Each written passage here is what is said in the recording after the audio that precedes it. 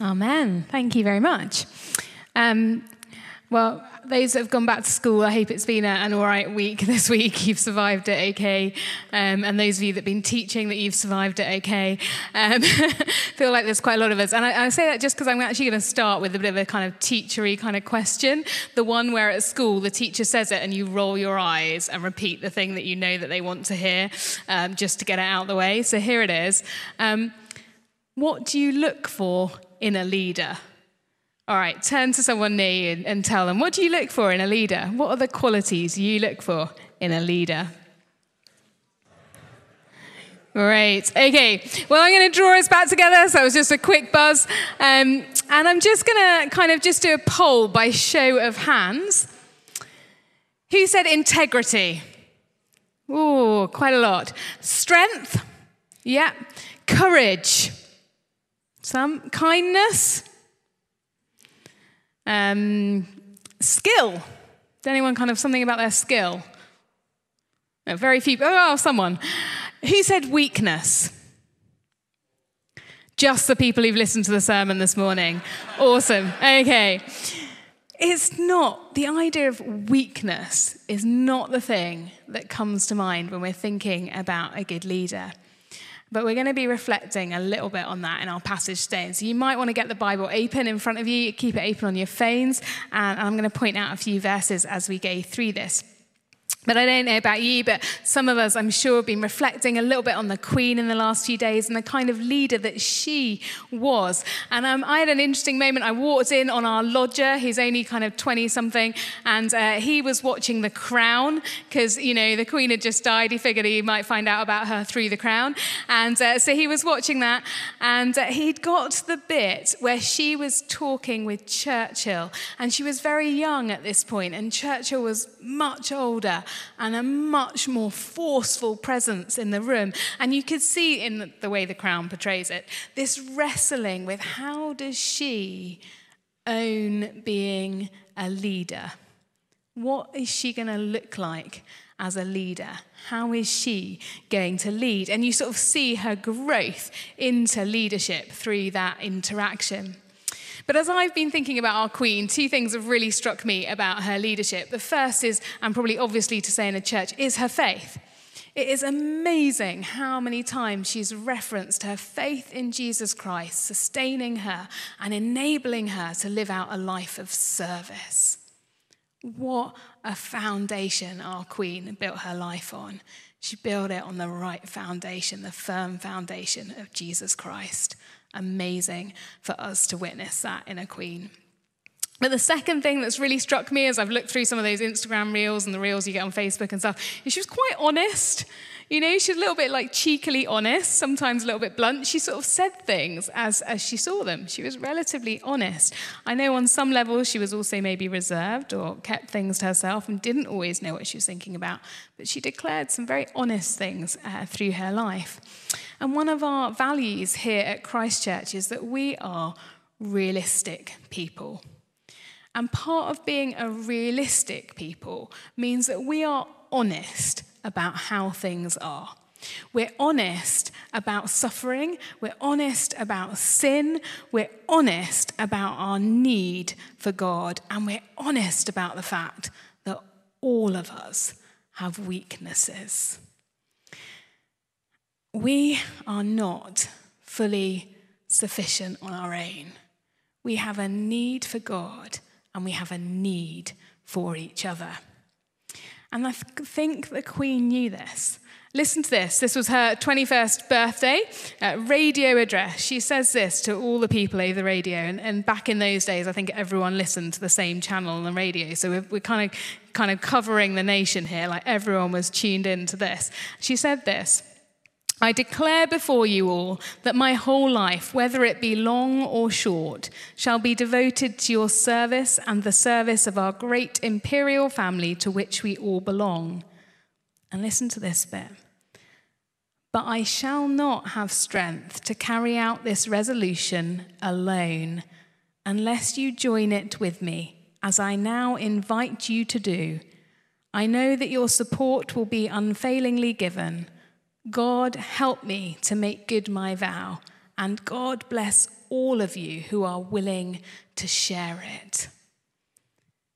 Will you stand with me in this task? And God, help me. There was a leader willing to be vulnerable, willing to say, not self-sufficient, I can't do this alone. But so often when we talk about leadership, we want a strong leader. We don't really like leaders that go around admitting that they're totally overwhelmed to the point of utter despair, that they need our help. But the truth is that all leaders, whoever they are, will at some point face and encounter weakness. And of course, when we do, as people of God, face our weaknesses aren't an excuse. They're not an excuse to act uncourageously. They're also not an excuse for us to be lazy, but an appropriate acknowledgement of weakness and the importance then of handing that weakness over to God is a very, very significant part of being a Christian. So in our passage today, have a look at this with me. We find Paul, this great leader. Now, Paul, we're starting this series in 2 Corinthians, and Paul had a greatly difficult relationship with the Corinthian church, to put it mildly. They actually didn't get on at all. There was an awful lot of tension and a lot going on. And you might think, Paul, this is not maybe the way you want to start your letter to them. You maybe want to assert your strength as a leader rather than declare that you're feeling very weak. But Paul just goes straight in, and verse 8, listen to this. He says this: "We do not want you to be uninformed, brothers and sisters, about the troubles we experienced in the province of Asia. We were under great pressure, far beyond our ability to endure, so that we despaired of life itself." I don't know how that went down when the Corinthian church were listening to that. Whether that just gave them more ammunition to kind of doubt Paul as a leader. I don't know what they thought when they read that or how they felt and when they heard it being read to them. But I tell you one thing, I am really glad that verse is in the Bible. I'm really glad that Paul chose to be really honest. Because sometimes you and I just need to pause and realize that it's okay to be a Christian and feel completely overwhelmed, even to the point when we despair of life itself.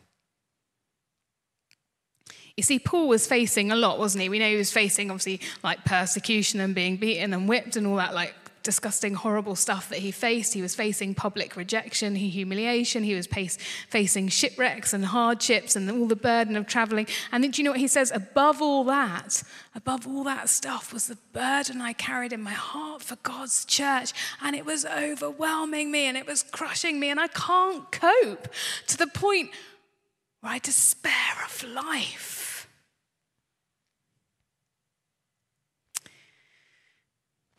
Now, I wonder if anyone's ever said this to you, and maybe we can do another little poll of hands in the room. Has anyone ever said to you, "Don't worry, God won't give you more than you can handle"? Anyone had that said to them? Yes, quite a lot of people in the room. What do you think about that? How does that fit with this verse 8, where Paul's clearly going, I've got too much that I can't handle? Well, the place that we get that verse from, if you have a look, you can flick back into 1 Corinthians chapter 10, verse 13. The verse says this. It says, "No temptation has overtaken you except what's common to mankind, and God is faithful. He'll not let you be tempted beyond what you can bear." And you see, in that verse, Paul is saying to the people, God is not going to tempt you in your sinfulness beyond what you can cope with. But you see, that verse is talking about our inward sin, not about all the other stuff that comes at us in the world. And you see, I love the story of like Peter and Jesus, like wrestling, when Peter's about to like betray him with the cock crowing 3 times. And in that story, Jesus and Peter are talking, and Jesus says to Peter, basically, I know you're going to mess up, and I know you're going to totally fail, but I have prayed for you.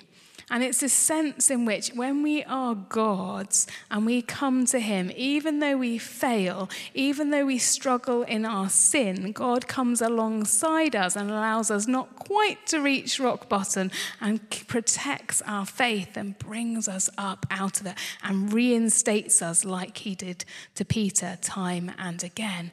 And that is what this verse about temptation, I believe, is really getting to the core of. But that doesn't mean we won't face at other times other things, other weaknesses that come at us, which are really hard. The pressures from outside.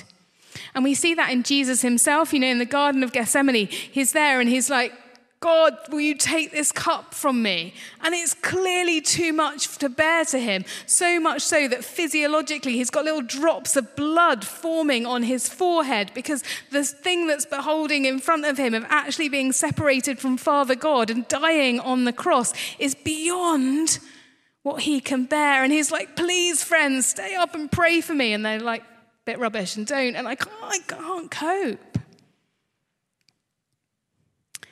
It's okay to feel overwhelmed as a Christian. And there are days when we need to be really honest and really realistic about the fact that something is hard and we really need God's help. But I think sometimes when we walk around, like particularly in the area we live in and stuff, kind of admitting weakness doesn't always go down that well. There's like think positive, think through it, think past it, conquer it. Put a smile on your face, cheer yourself up, put some makeup on, sort it out, go out there in the world, fight it, is much more the reaction. And despite the rise in material around vulnerability in leadership, when people actually are really vulnerable in their leadership, we often still find it a little bit uncomfortable. And so I think we're in an interesting kind of season with that in society and where we live. And so one of the things I guess I want to say to us guys tonight is perhaps we could be the people that model how to live with weaknesses really well to the rest of our community. And perhaps when we do that, it will give permission for others to be real. And you see, of course, it takes huge courage, doesn't it, to admit weakness. And yet when we do that, what we're saying is, actually, I just admit that I need God, that I need help, and that I need community of friends. The Queen said this in the year 2000. She said, I, like so many of you, have drawn great comfort in difficult times from Christ's words and example. And she's saying there, I've faced difficult times, but I've sought comfort from Christ's words and examples. There she is. She's admitting things are weak, things are hard. There's times of trouble, but in them, I found my comfort in Christ. But you see, there's a bit of something else that needs to happen. So sometimes some of us Christians have heard this kind of talk before, actually. Has anyone heard it's okay to have permission to be weak? It's okay to kind of express those feelings. We can be like the psalmist and we can shout out like, God, why have you forsaken me? And where are you? And like you have permission to do that as a Christian. Who's heard that kind of talk before? Quite a few of us. Yeah, it's good. And it's great, and it's a good talk, isn't it? And it's right and important. We aren't as Christians to be fake about things. But, and here's the but, we can then sometimes just expect that to be the only norm.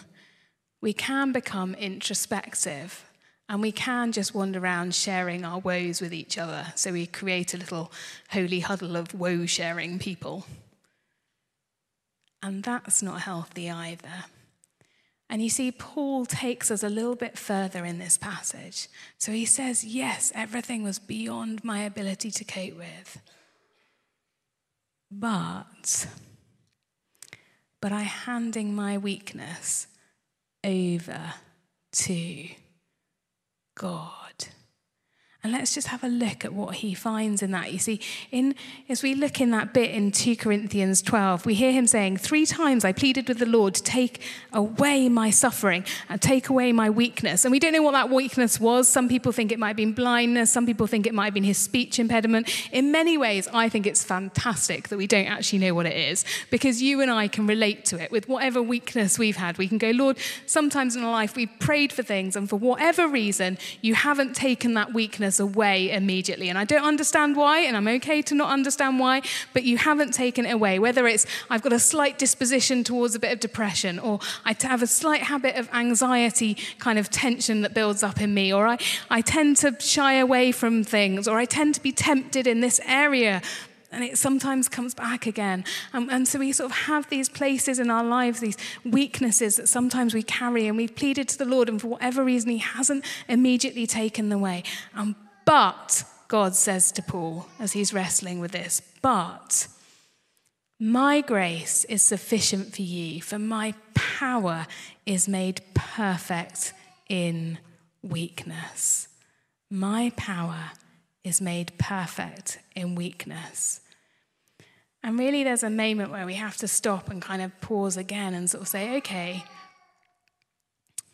God doesn't actually need me to be strong and all together.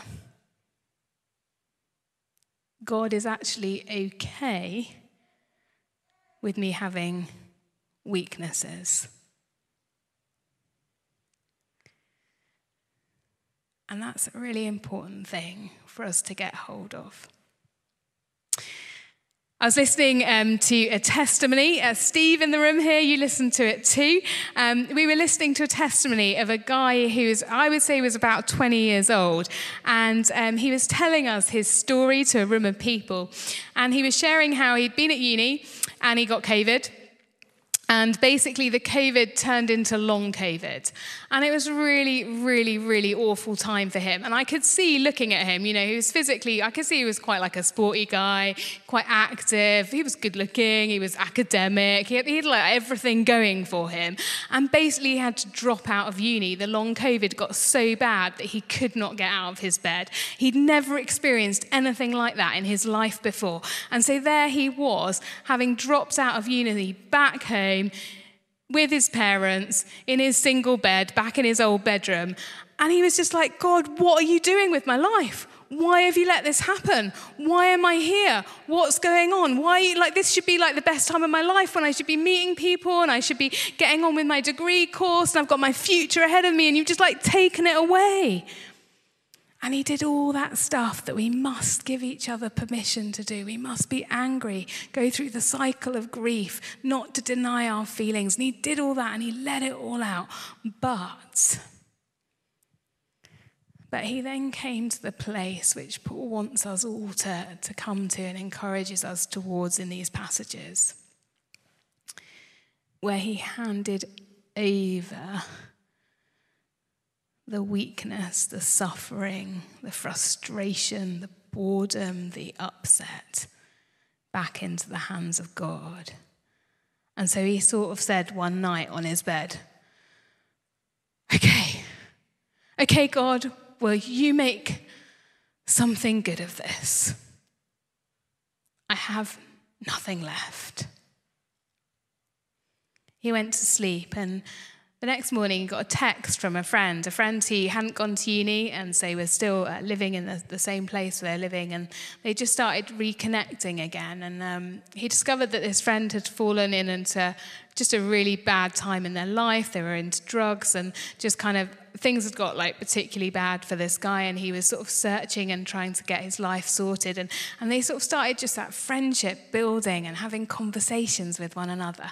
And they just talked and talked. And over time, this guy got to begin to share his faith and his hope in Jesus with this other lad. And there was one day when they were talking, and this guy who with the long COVID just turned to his friend and sort of said, I'm really sorry, mate, but I've just actually got to go back to bed, because he was still really weak and he could only talk for a little while. But he felt rubbish because at that moment in the conversation, he had an opportunity to really share the gospel. And all he had to do was do it, but he couldn't. He was so tired. He just like, I'm sorry, I can't even share the gospel with this guy, but I'm doing my best. Well, off he went to bed, and when he woke up the next morning, he woke up to a string of text messages from this guy. And this guy was texting him just saying, I can't stop reading the Bible. I'm finding this about Jesus. I think I'm coming to faith in Jesus. I think I'm going to become a Christian. And he just woke up to this string of messages. Because when we hand ourselves over, even in our weakness, even in our struggle, even in our doubting times, the power of God is sufficient. God will do what God wants to do. I had my own little experience of this with James a few weeks ago, well, actually a little while ago now. A lot of us here who came to New Wine and Luminosity and stuff, yeah, woo. There was a few of us were away on that, quite an intense week. So I thought, clever. I'll get the new curate to preach the Sunday straight after New Wine. Brilliant. I'll rota myself off. I've done a talk at New Wine. He can do it. Brilliant. So it was meant to be James's first sermon, I think, in church here. And I knew he'd prepared it and he'd worked hard for it and he knew what he was going to say. And Richard, my husband, was away at Lambeth Conference, which is also why I'd voted James on, because I thought, oh, give me a bit of an easier Sunday. I'll lead the services. He can preach. Be lovely. So I was walking the dog 7:30 in the morning around Chiswick Park, as you do, and I got a phone call from James where basically he said that he'd been throwing up. And I did the whole, oh, I'm so sorry, I hope you feel better soon, in my head thinking, darn it. But no, in all honesty, James did exactly the right thing. He going, I'm weak and I can't do it. And thank goodness, because quite frankly, it would have been pretty awful if he had powered through and then given us all a sick bug, right? So we're really super grateful for James and being really honest and saying that. But nonetheless, I was left then with going, I've got to be then at church in 45 minutes, because that's what time we get to pray and open up for the first service. And I haven't even read the passage for the week, because I've been quite busy. Normally I do. So it's like, quick, read the passage. I can't do this. God, I can't do this. I'm going to have to lead and preach, and then run and lead and preach at the 10th. What's going on? I can't do it. And this verse cut through, just God went, my grace is sufficient for you. Giving you more than enough. Just open your mouth, speak. And you see, often it's only when we put ourselves in that place of stepping out in faith when we're weak that we experience then the power.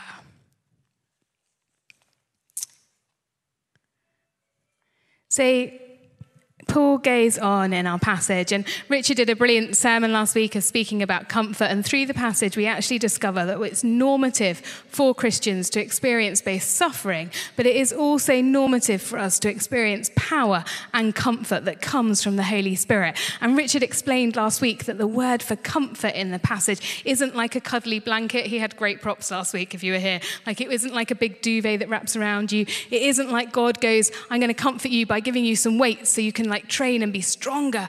Rather, the comfort is the same word that Jesus uses for the Holy Spirit. God's comfort to us is God coming alongside us in our weaknesses. Not poof, magicking them away, but coming alongside us. And so God comforts us. And here we get in verse 9, Paul says this, and all of this happened that we might not rely on ourselves, but on God who raises the dead. He has delivered us. He will deliver us again.